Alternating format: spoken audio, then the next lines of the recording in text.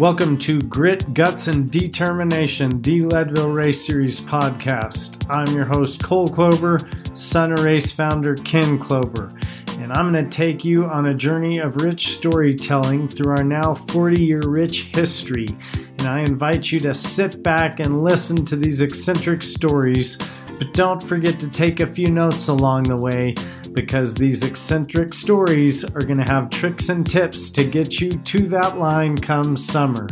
So sit back, enjoy, and then we'll see you at home. We'll see you in Leadville. Well, Leadville family, most of our guests find it challenging enough to run 100 miles in the Rocky Mountains. Today's guest has not only done that, he's also run across America. But if those challenges are not monumental enough, this gentleman has also done so legally blind. Today, I have a very special guest with me, Jason Romero. So sit back and get your listening ears on, because Jason's going to tell us a thing or two about digging deep in a way you've never even considered. We have a saying in Leadville, you don't find Leadville, Leadville finds you. So, Jason, when did Leadville find you? Found me in 2010. And I happened to be actually at a crossroads in my life. I had just moved back to Colorado from 6 years in Puerto Rico. And I was going through a divorce. And it was very traumatic for me, split up of my family, had 3 kids. And I was transitioning between jobs and employment. And I found myself for a year with the Colorado mountains. And I needed something to challenge me. And that's when I found Leadville. Well, that's a great thing to challenge you, and that's a great introduction for sure. But before we dig too deep into Leadville, let's talk about you and what you have to deal with daily. For our family members that are just meeting you, Jason suffers from tunnel vision. That's a form of degenerative eye condition, retinitis, I think, pigmentosa. Am I saying that correctly? That's right, Cole. It's called retinitis pigmentosa, and it's a disease of the retina. Basically, we have rods and cones in our retina. One perceives light, another one really focuses on perceiving color.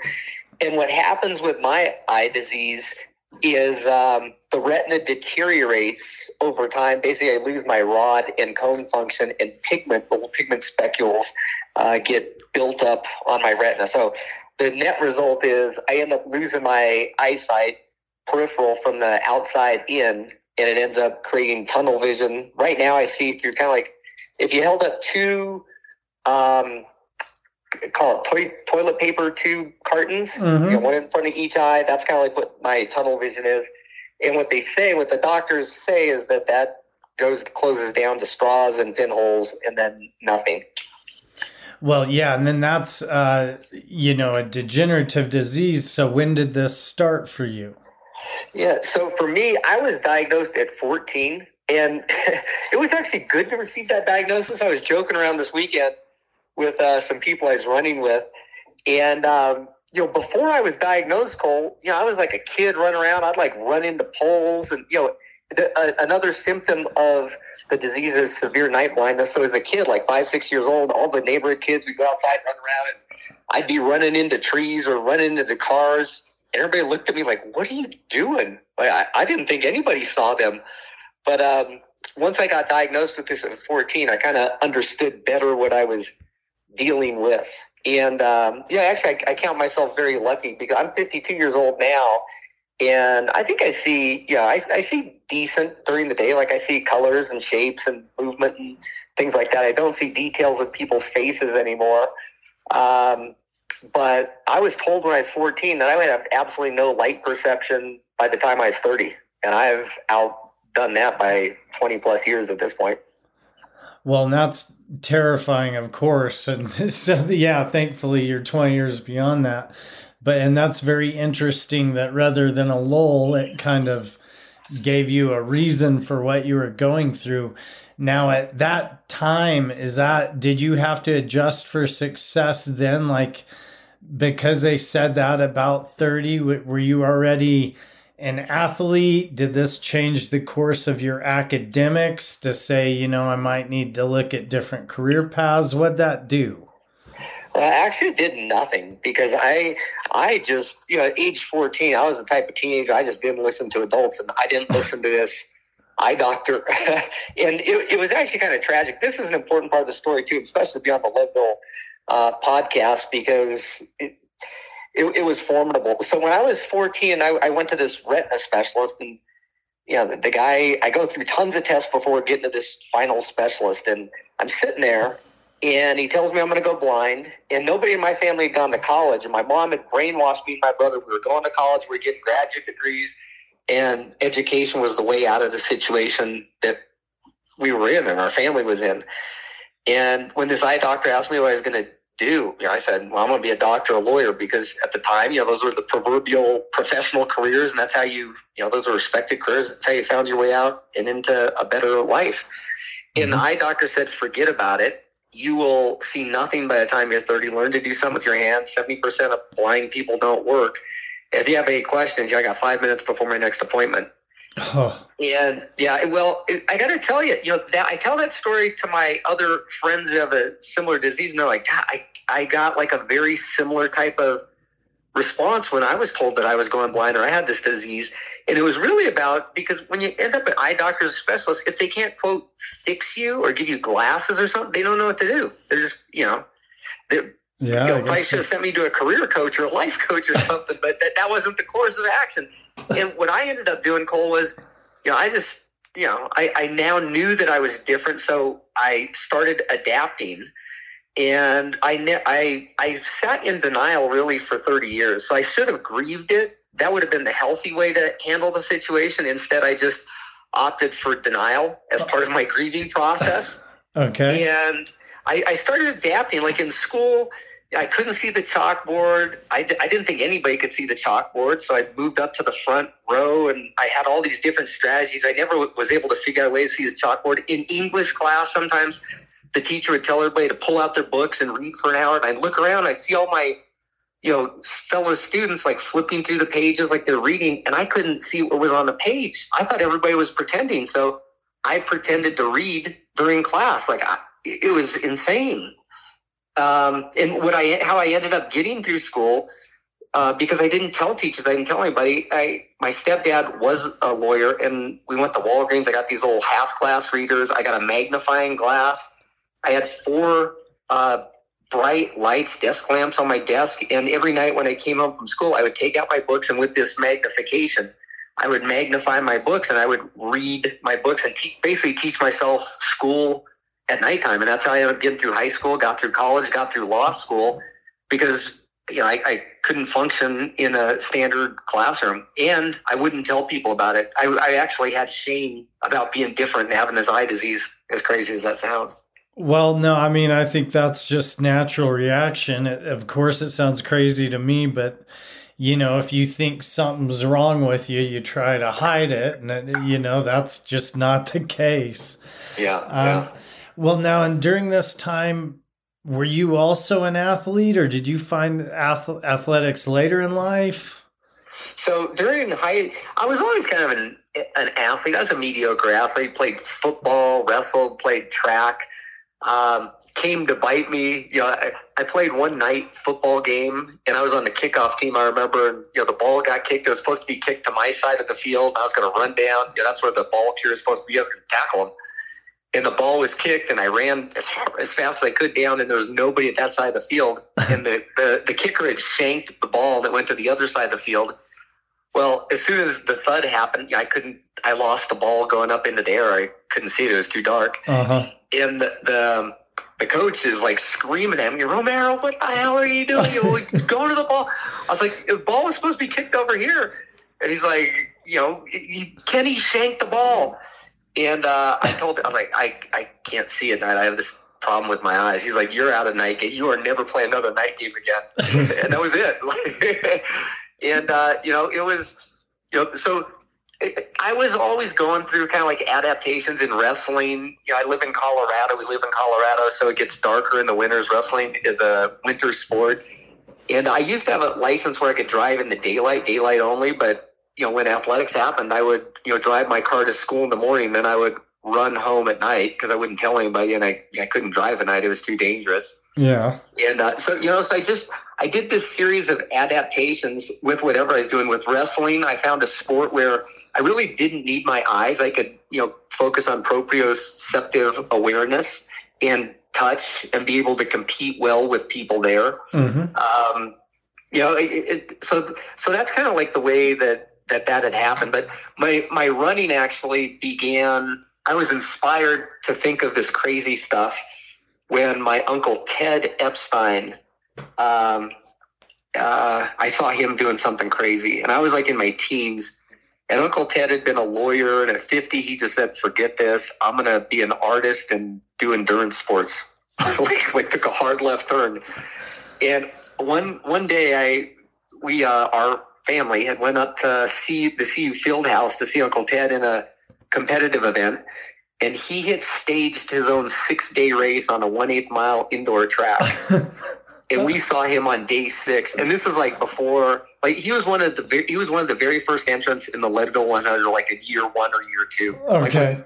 Like when nobody, when the goofs lined up at the. Oh, at the start. where everybody was questioning their sanity. Yep. He was one of them.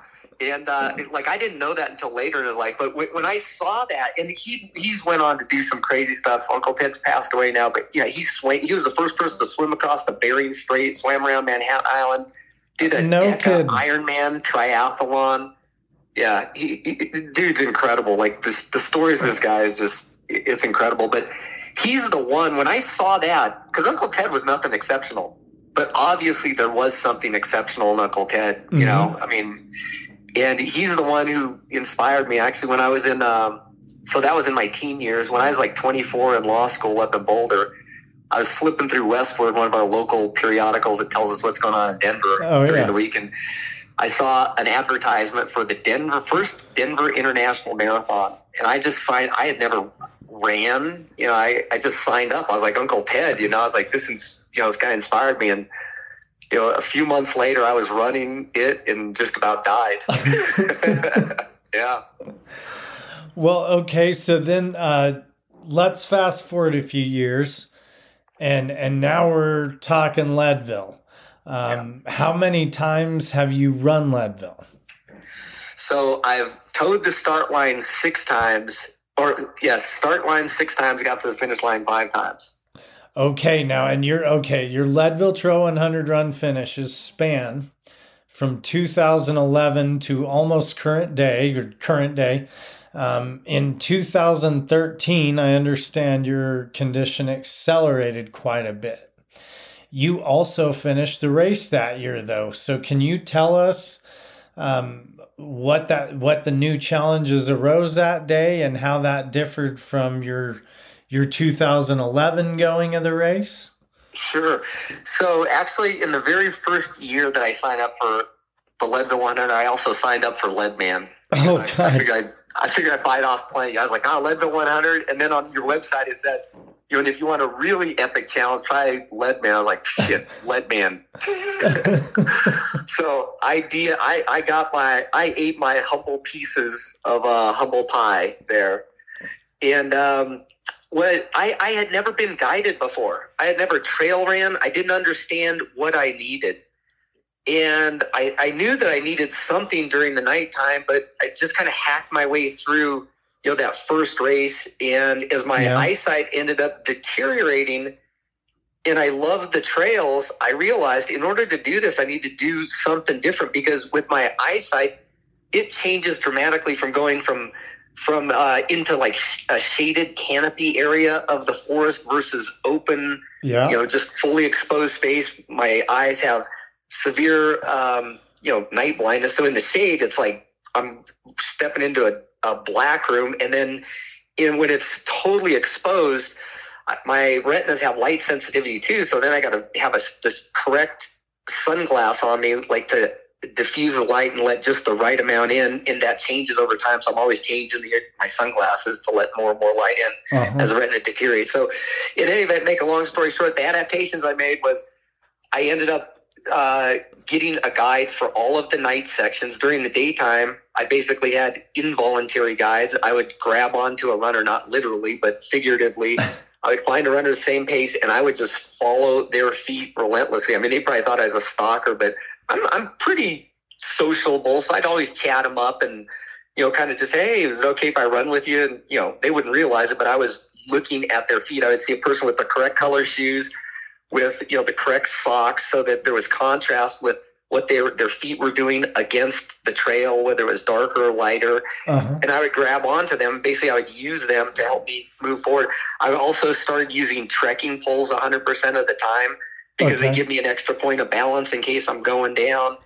At nighttime, that's when it really got interesting. I ended up, headlamps, and I got reflective strips that I put around my guides' ankles, and I always made sure their shoes had reflectors. And my voluntary guides, which were the nighttime ones, the ones who I had recruited, they basically began doing what I call trail braille.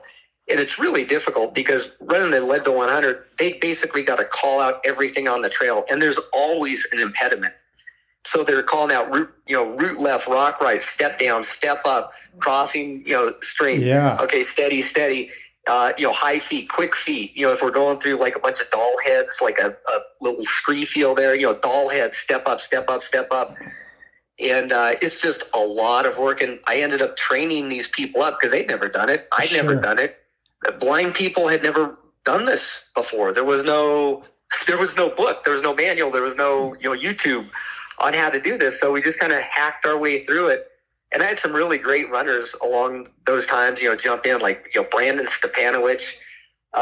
He guides blind runners. He's done top 10 at Leadville. Just a tremendous dude. But, he helped invent some of the stuff, and a lot of my other guides too. Well, that's incredible. And now you talked about, some of your DNF experience in the Leadman. Did you attempt did you get to the point of attempting any of the bike races? So I did, I got through the marathon. I did the 50-mile bike ride. So you did the Silver Rush. Yeah, I did the 50-mile bike ride, and I flipped a bunch of times. I got in with 5 minutes to spare. I did the 100-mile bike that first year, but I got in 13 hours. Okay. So I was able to finish, and they were breaking down the finish line, and I was coming. My mom was running out, like my 70-year-old mom was running out to save me on the Leadville 100 bike course, and I was coming in, and then so I was able to get that done, but that was like, and I bike solo. I don't bike on a tandem, and on that one too, I did not have a guide like somebody ahead of me. 10 years later. Oh, good. Okay. That was totally solo. Like, I wasn't taking any help. Okay. But, 10 years later, I smartened up. I was able to finish Leadman here a few years back. Well, yeah, not only that, let's talk about 2016. You decided it's your year to take on the Transcon. That's for our family members that don't know, a run across America.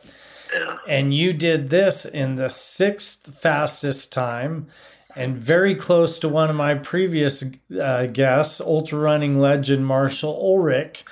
But you ran across America in 59 days. And with this handicap that Marshall and others don't have to deal with, that's what I think is amazing. For our listeners, to summarize, that's a 51.5 mile an hour or miles a day average. And chances are a lot of us listening to this podcast know a lot of people that have run across America. Typically, those that do so in about 77 days, which is about a marathon or less a day. So, and Dean Karnazes even falls into this group. So you have really gone way beyond with this challenge. I would absolutely love to hear about that experience. So, Cole, what's interesting is you get it. you get the stats. A lot of times when it's stated, you ran across the U.S., that's kind of it, and people don't understand because it's so mind-boggling. But when you actually peel back, when you go over 50 miles a day across the U.S., that is world class. That is, and the person who taught me that was Marshall Ulrich. Okay, good deal. And so before I kept trying to get a hold of Marsh, and I didn't know him. He actually ended up knowing my Uncle Ted, and he had trained with him. So once I got Marsh, I mean, it's the greatest story. Like, he agreed to have lunch with me. He drove down from Evergreen. He lives in Colorado too. And I remember the day. He's like, I'll go to you. Very kind man. Like, he just wants to help. Mm-hmm. And he's like, I'll go to you. I had my mom come, my crew. And all of a sudden my doorbell rings and Marshall Ulrich is standing at my door. Like, I'm looking, like, I was shaking. It was like Michael Jordan was like, right? Yeah. Oh, I yeah. know who Marshall Ulrich is. I'm like, holy shit. Sorry. I was like, this dude is actually here. Right. And so anyway, we go to a local restaurant a couple blocks away, and me and my mom and this other young lady, Carly, are sitting with Marsh, and Marsh is asking, he's asking some pointed questions, like, how's your training going? I explained my training. He's like, okay, it seems like you're in shape. He's like, what are you planning on doing? And I just picked a number from out of the air because I have 3 kids. Like, when this Transcon thing happened to me, I was in a severe depression. In 2014, I had stopped working. My eyesight significantly deteriorated. It was bad. I mean, I was in a severe depression, going to counseling, and I didn't know if I was going to make it out. And this run across the U.S. was not something like I chose. It was like a calling for me. Okay. And I just went all in. But I have 3 kids, and I was going to have to leave my kids to do this. And I'm divorced. They go back and forth. And I was like, 60 days, 2 months is the longest I could be apart from them. And I did the math. It's roughly 3,000 miles across. I was like, that means 50 miles a day or more. And I remember Marsh asked me, well, what's your pace going to be? I was like, 50 miles a day. And, all the conversation stopped. Uh-huh. And I was like, did I say something wrong?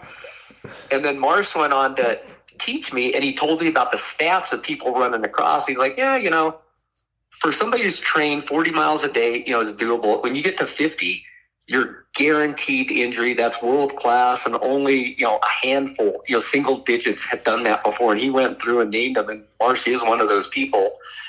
And then I remember I left that conversation. I was like, holy crap, what did I get myself into? And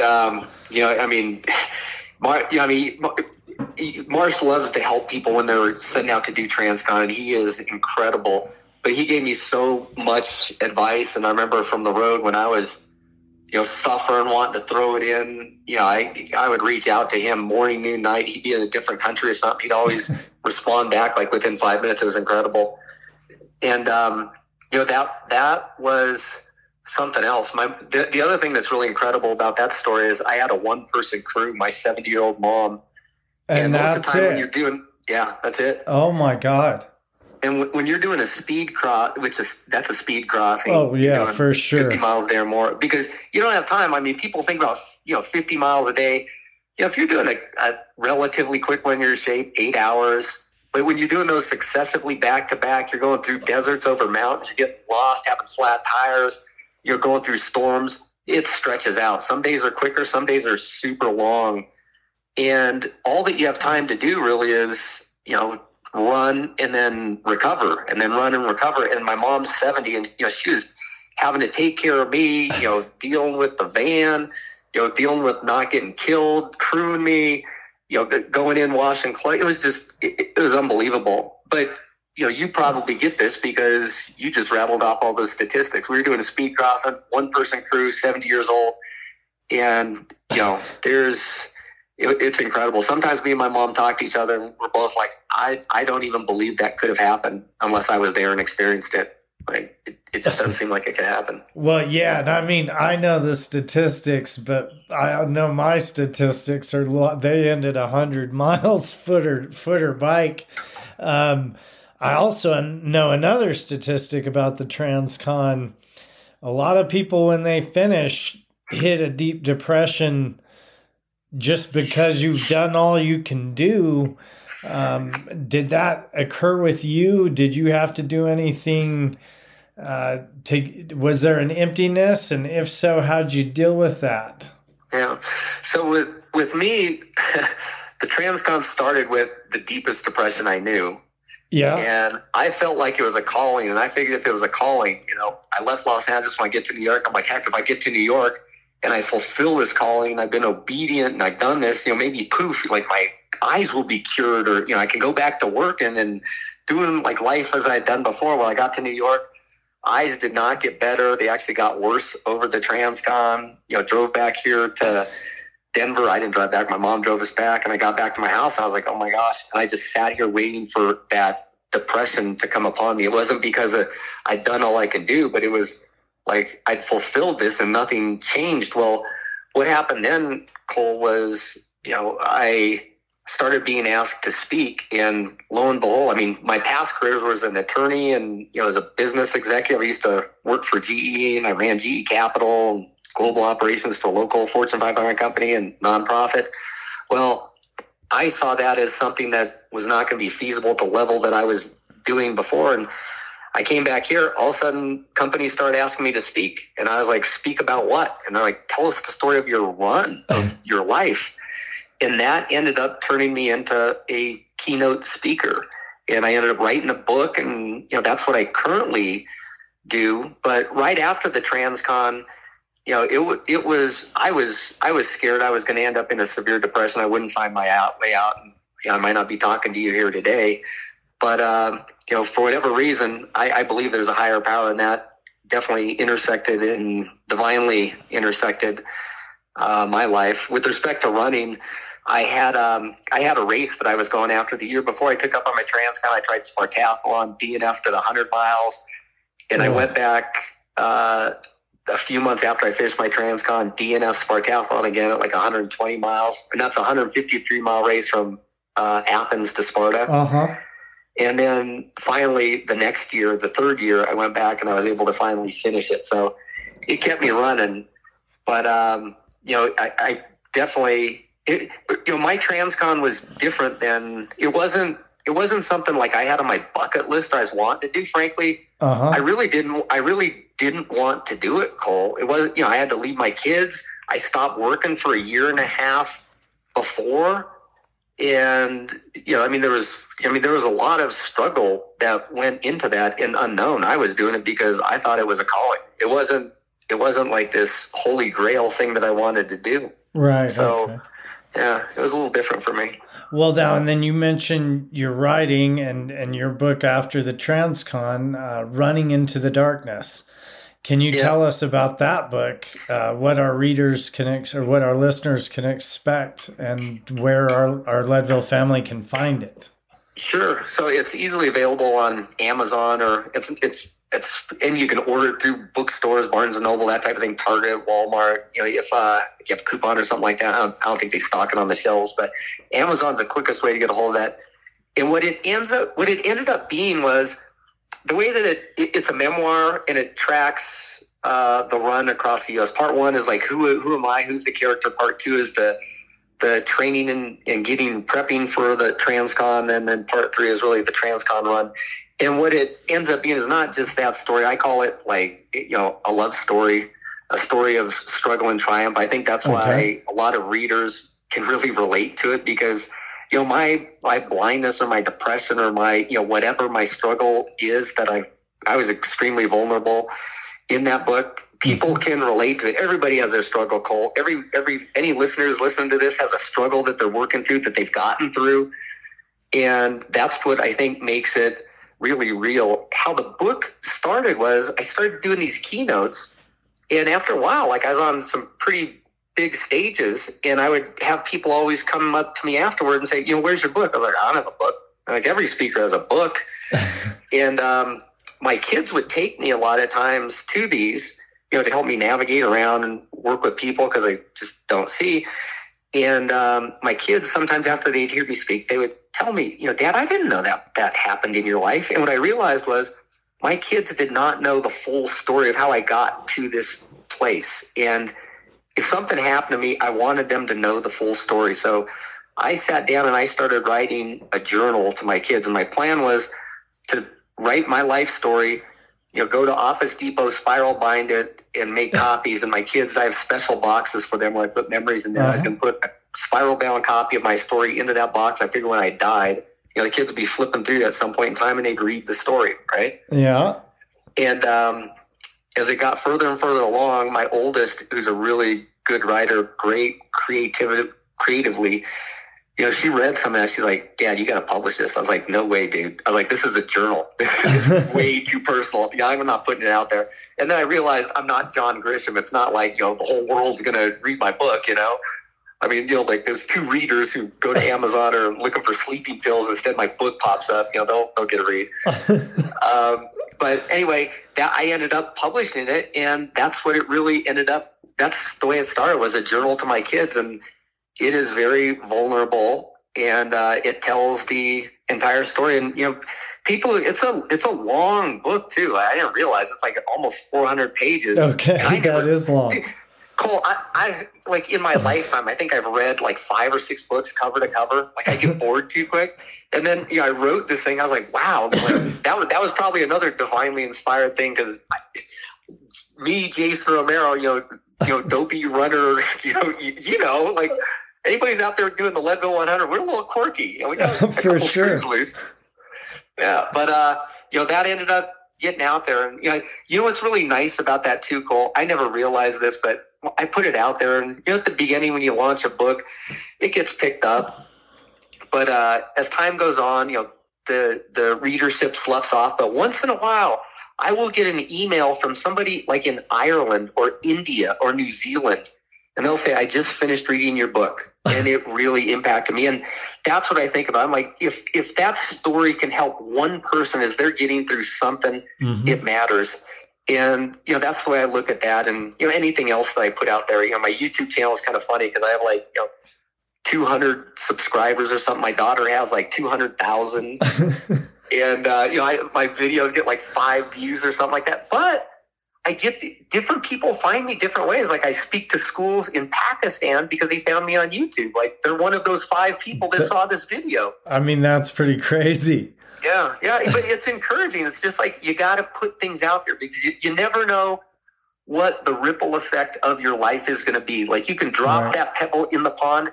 You're never going to see where your ripples go to or how they intersect other folks. And you don't need to. That's the beautiful thing in life. When you're doing it the right way, you just do the right thing because it's the right thing, and it has an impact. And I got to believe that. Well, that's great. And speaking of impact and going forward, one thing I really admire in 2018 and 19, you do return to Leadville. But in 2019, you're 49. You've got more challenges than you've ever had. And that's when you set your PR with a time of 26:02. I mean, you bested with a lot worse sight condition your time by 2 hours and 50 minutes. How did you do this with more limitations than when you first started your Leadville Trail 100 journey? Well, just to note that I failed at that. I failed on that because I was aiming at that big buckle, Cole. Well, me too. I still don't have one either. So. I was aiming for the big buckle, and training was on. I knew the course. You have to think memorized. And, what I ended up doing was basically what ended up happening, because my fitness level always is pretty dang good. But when you're executing a 100-mile race, there's so many different possibilities. There's like 1,000 different binary yes/no decisions that you make, and sometimes they come back to bite you. And I've been bit my fair share. But this one, my race execution was good, and I was adapting, and I wasn't taking any chances with my eyesight. Basically, I ended up getting a guide for the last 60 miles, and it was a guy who could actually do it. Brandon Stepanowicz was the guy, and he had just finished doing the Colorado Trail that year, the year before that actually. Okay. But he's done some amazing stuff. He was trained up, and he could run. He could guide me for 60 miles, and for a guide to guide me, they usually have to be about 25% fitter than I am because they need to be concentrating on all of the different obstacles and calling things out. Mm-hmm. And when it's a lot of effort. Like if you're talking for 60 miles on the Leadville 100 race course and, a double crossing of Hope Pass talking, that's extremely difficult. And then going through the night. But this guy was able to do that. So, it had that built in, had the crew nonstop. I had ran sections of the course before. And, it was I was moving. And, but still what ended up happening was when I got the power line inbound, I was climbing and I climbed it quicker than I had ever had. But at the top, there's doll heads crossing there, and that just ground me to a halt. Like I was trying to run over them and I was falling, tripping, and it was a disaster. And then, you get to Hagerman Road coming down to where you have that little cutoff, that 2.5 mile stretch, and that ended it. Like those two sections put an extra hour back on me. And, that was that. But what you end up doing is you just adapt, even more. I had more trekkie. Everything that we had stumbled on previously, we added back into the program. And by that point in time, with respect to the visual aspect of it, I had that pretty much, that was at 100%. I think we had every single possibility or problem that we could have had. I had the brightest headlamps. I had like this 5,000 lumen headlamp from Lupine. I mean, it's a German made thing. It's incredible. It, makes it like daylight because my eyes had gotten worse. The night was worse, but I compensate with even a brighter light system. And, with poles, I had, Black Diamond, Ultra, Z-pole carbon, and, all the reflectors, had the best guide that I could, possibly get. But anyway, it still ended up coming up, quote, short. But I never call any finish at Leadville or any 100-miler a failure. Even getting to the start line, you've succeeded by just getting to the start line, huh? Oh, for sure. And I mean, dropping 2 hours and 50 minutes off your best time, I'd still call that a big success also. Yeah, it was good. It was a good run. Now, and then are there a lot of differences you have to make when you're doing 100 as opposed to, say, the Transcon? How's that relatability? Is there any similarity or? Yeah, so there's the eyesight thing is always something that has to be taken into account. Maybe it's second nature for me now because it's just how I have to do it. With Transcon, the most difficult thing and dangerous part is the cars because you can die, and people have died trying to cross the U.S. on foot. And every person I've talked to who's ever Transcon, there's always a couple boneheads that try to run you down. You're usually running in the breakdown lane.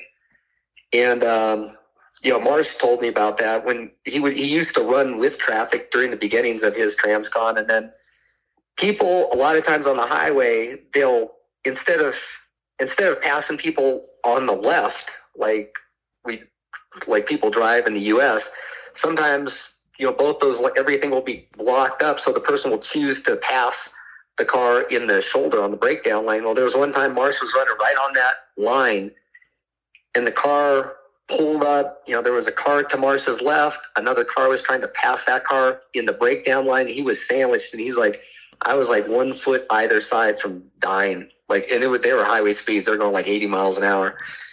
And ever since then, he's like, you need to run against traffic because at least then you got a chance to jump off. I mean, at least you can take some type of action. Right. And, that's, and the other thing too is like on Transcon, on those little small roads, some folks are moving some very large things. Like, I don't know if they're moving like satellites or rockets, but there's these huge things that with like wings that like extend off over the shoulder. Like I almost got cut in half one time, or like you see, there's this truck that's like going up front. It's honking. There's all these flashes. I was like, oh, it must be an ambulance. No, it's not an ambulance. And then all of a sudden, this big wide load overload thing comes. Like, holy cow! Drops straight to the ground so it doesn't whack you. Oh God. Yeah. Yeah, there's a lot. You get chased by animals, and there's all kinds of stuff. Leadville's a lot tamer than Transcon. Well, geez, I mean, you would think so when you really think about it, and then you think, well, no, the ones in the woods, but you don't think of all those crossings of woods to city and everything you're doing. Well, and just to add in another challenge, you're also a Badwater finisher. What challenges does that create that the other two didn't create? I actually like the heat, and I run road, trail, heat, cold, whatever. Badwater was actually really nice because it's run on paved road, and generally for most of the course, I'd say about 90% of the course, there's a white line. Yeah. A very visible white line, and I can follow white lines like all day, all night long, independently. So that worked, very well for me. Badwater, it was like 120 when I was out there. So, running 135 miles, 120-degree heat, it just knocks on your ass. So I don't know that there's anything special about it. It's just kind of like running, learning to train in heat with respect to my eyes. I had guides. I have learned from all my years at Leadville. And, I was overly prepared. Leadville has overly prepared me for how to run, I think, with a visual disability more than any other race, because just the course is so dang challenging. And then add in there, just the technical terrain and different aspects that you're going through with respect to having a visual impairment. But once I got to Badwater, I think I pretty much had all that mastered. What it really was, it was the heat and how to keep moving. And for me, the biggest part was to be able to run when you're hot and overheated. And there I learned, I use this what's called a cool-off bandana. Mm-hmm. It's actually a product. Yeah, they have like a little chamois inside of a regular bandana. You load it with ice wrapped around your neck, and it keeps my carotid arteries cold. And then I always have, the greatest hat, I think, like desert running hat, or one with the drape is an outdoor research, because the drape can button off, and it's super light and breathable. But I load that thing with ice. I have my outdoor research. I have light colored clothes, not like you're not wearing black in the desert when it's 120 degrees. And, you just move on that white line. You have your all day pace. And, I did a lot of training in saunas and steam rooms, and, I'd run around Denver. We'd have like 90-degree days, and I'd load up with my sweat bags, like the old wrestling days, and parkas and wool hats, wool coats. Just try to overheat, just try to suffer. Well, it's not hard to do, and you must have done a good job because you walked away successful. Yeah. Now, one of the bigger reasons why I have you here today, and there's a building theme here, I'm sure they kind of all culminate together. In 2019, you release another book, The Success Cycle. I feel this book is similar in tone to what my dad and I are talking about when we're talking to our family members before that run, particularly before those 100-mile events. Tell us more about The Success Cycle, the message it contains, and where our family members can find that one. It's the exact message that your dad and you deliver to the world. You're better than you think you are, and you can do more than you think you can. It's just another way of saying that. So the Success Cycle, it's available on Amazon. That's the easiest way to get it.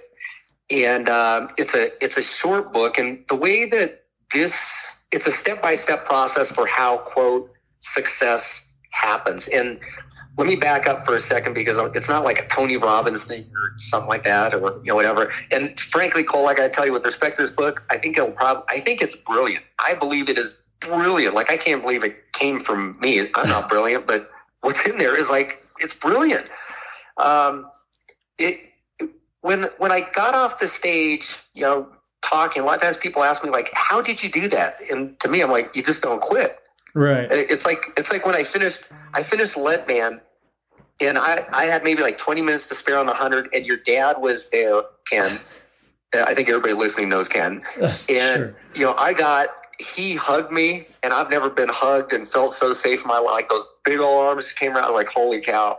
He's like, I knew you'd do it, Jason. I was like, how did you know? Like, I quit. I had questioned it several times. He's like, because you just don't quit. And what he said there resonated so much, because when other people have asked me, like, how do you do that? Like, how do you turn around a business, or how do you run across the U.S., or how do you like do these different things that seem so difficult, to me, I'm like, you just don't quit. But I realize with people, it doesn't resonate. A lot of times you got to break that down into smaller step-by-step processes. And then I reach back to my career at GE. And when you work with huge teams and you try to explain to people how something occurs, you create a process map. Well, that was kind of what happened with this book. I was like, what is the process for how you get from point A to point B? Like a dream that's intangible, you're just thinking about, how do you transform that into something that's real? And what I realized, Cole, was I use the exact same process. It doesn't matter if I was trying to deal with my eye disease and, get through school and graduate and get through law school and become a lawyer, or you'll go to GE, do it like a turnaround for a division of it in Puerto Rico, or become a Paralympian, or do records or finish these races, stuff like that. It's the same dang process. And so the starting point, though, is really about how we look at success. And what I believe is success is not linear. It's not like you go from point A to point B, like a 50-yard dash. Here's a start line. 50 yards down the way is the finish line. You go from point A to point B, you get there, and you're a success. If you trip and fall and twist your ankle, you don't get there, you failed.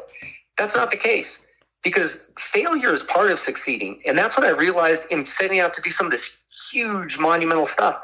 Failure is part of the process of success, and success, I believe, is cyclical. Albert Einstein is quoted as saying, failure is just success in progress. Thomas Edison said, I failed 10,000 times before I succeeded once. Think about Olympic gold medalists.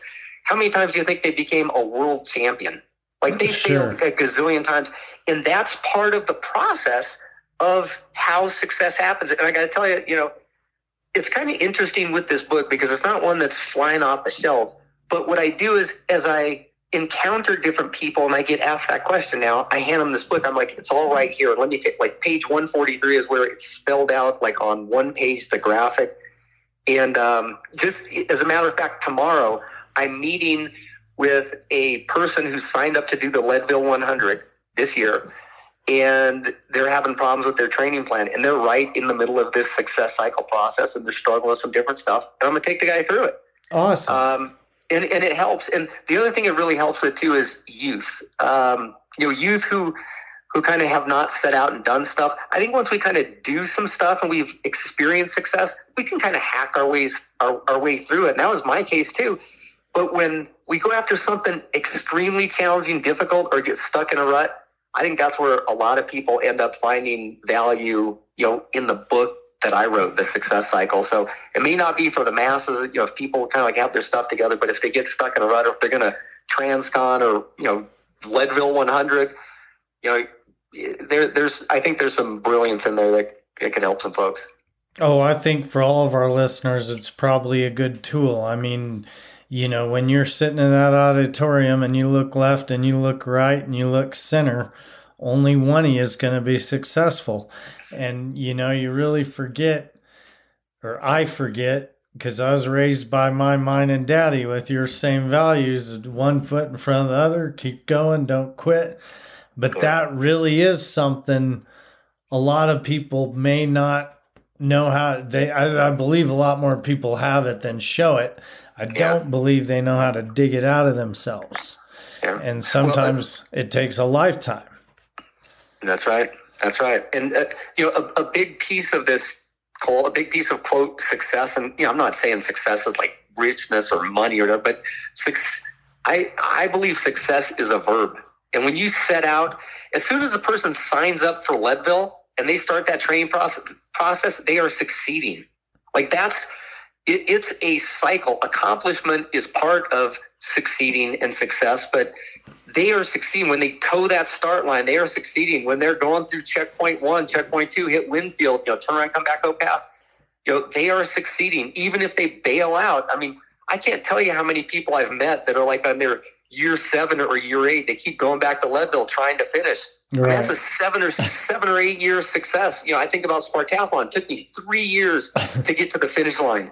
That was 3 years of succeeding. I just ended up failing a bunch of times in the process.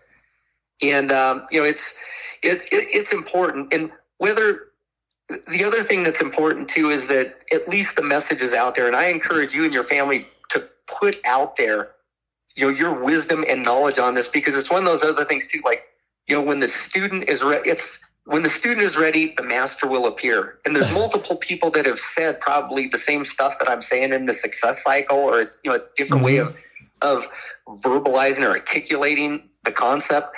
But different people, I won't encounter everybody, and I may not encounter them at the right time. And I've learned from everybody else too. And, nobody knows everything. Everybody knows something.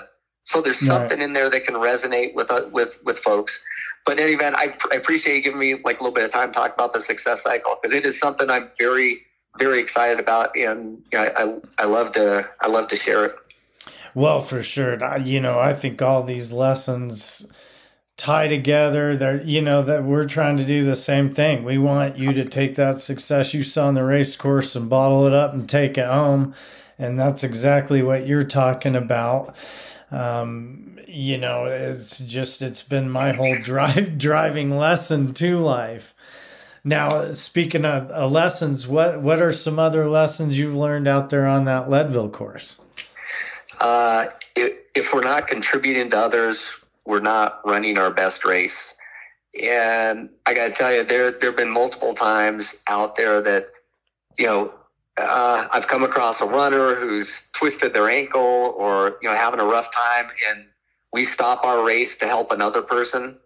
It's not, you don't run on by and, wish them luck, or just, it's not a selfish pursuit. You may end up giving up your race to make sure another person is safe. And that's not truly giving up your race. That's participating in this wonderful thing called life. And I think that's that's probably the most important lesson that Leadville has taught me, because I would have never gotten through any of this without the help and support of others. It's not an individual thing. And that's just a larger metaphor for life. Life is very difficult to get through, as Leadville is. And if we're not doing it together, we're not doing it the right way. A runner with his or her crew at Leadville, the entire group either gets that buckle or doesn't get that buckle, because it's a team event, just like life is, and that's so important to me. One other, if I can I do a plug for one other thing? Absolutely.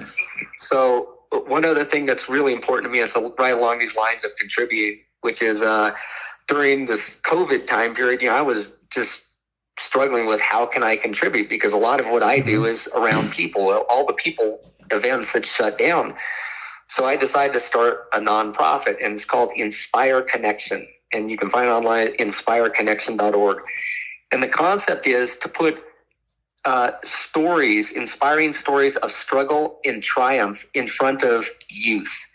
And as I have gone around and talked about stories, I can't tell you how many people come to me and talk to me about, gosh, I was homeless as a kid, or, I was abused, or I was in the foster care system, or I dropped out of high school, or, I was suicidal, or, there's just so many stories. But this person who comes up to talk to me, Cole, looks all put together. Right. And that's the way we do it. But everybody has a story of struggle. And what I have found with youth these days, because I do a lot of speaking at schools, that's like my philanthropy. I talk to schools free of charge. But these kids are more isolated than ever, and they need to hear these stories. They can't just see all this social media and all, everybody's perfect. Everybody has their perfect smiles, perfect teeth. Everybody's happy-go-lucky. They're struggling. And we are struggling.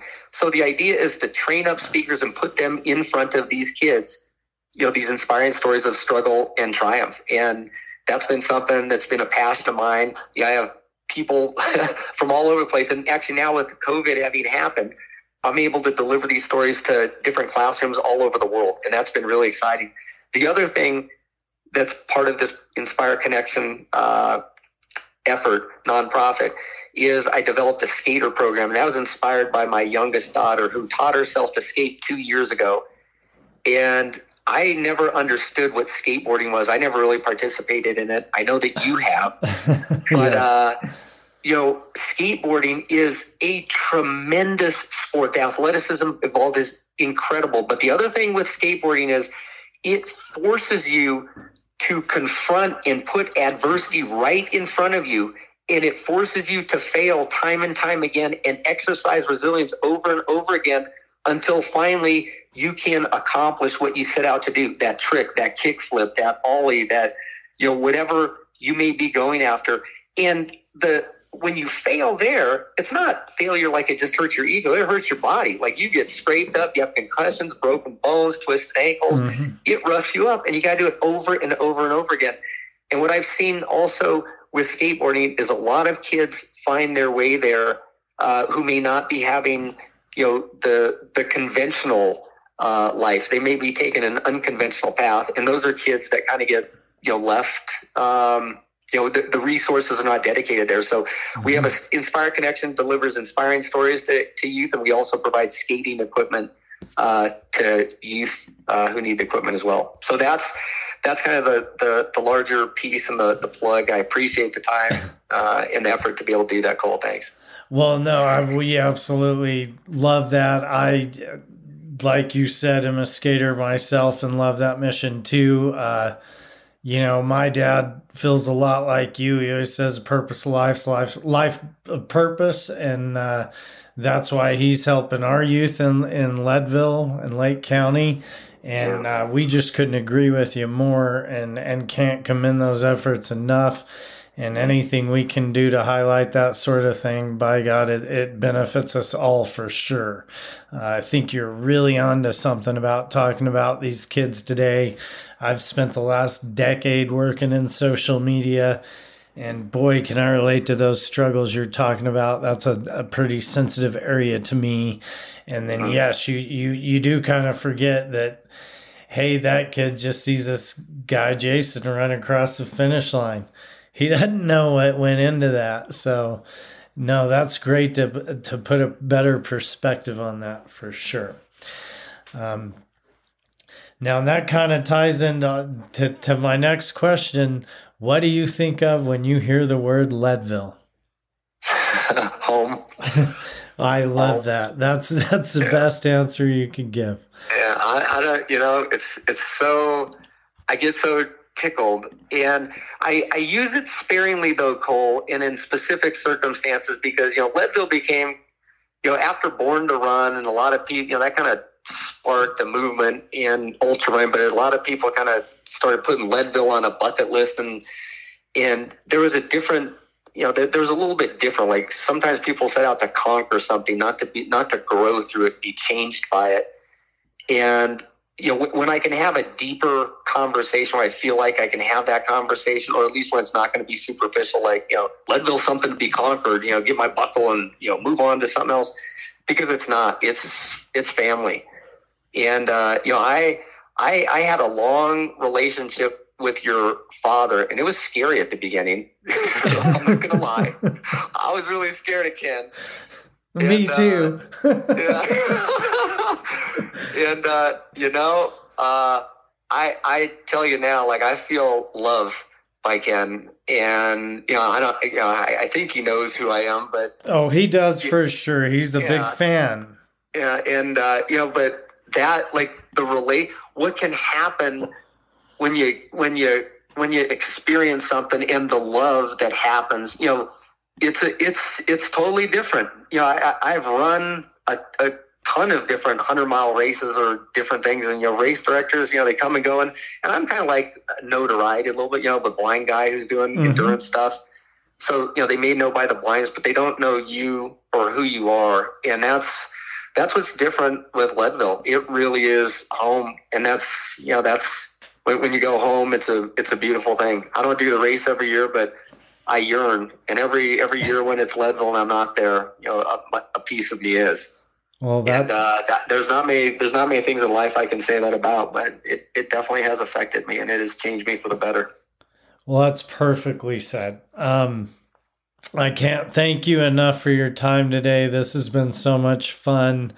It's been a joy catching up with you. Before I let you go, is there anything else you'd like to share with your Leadville family?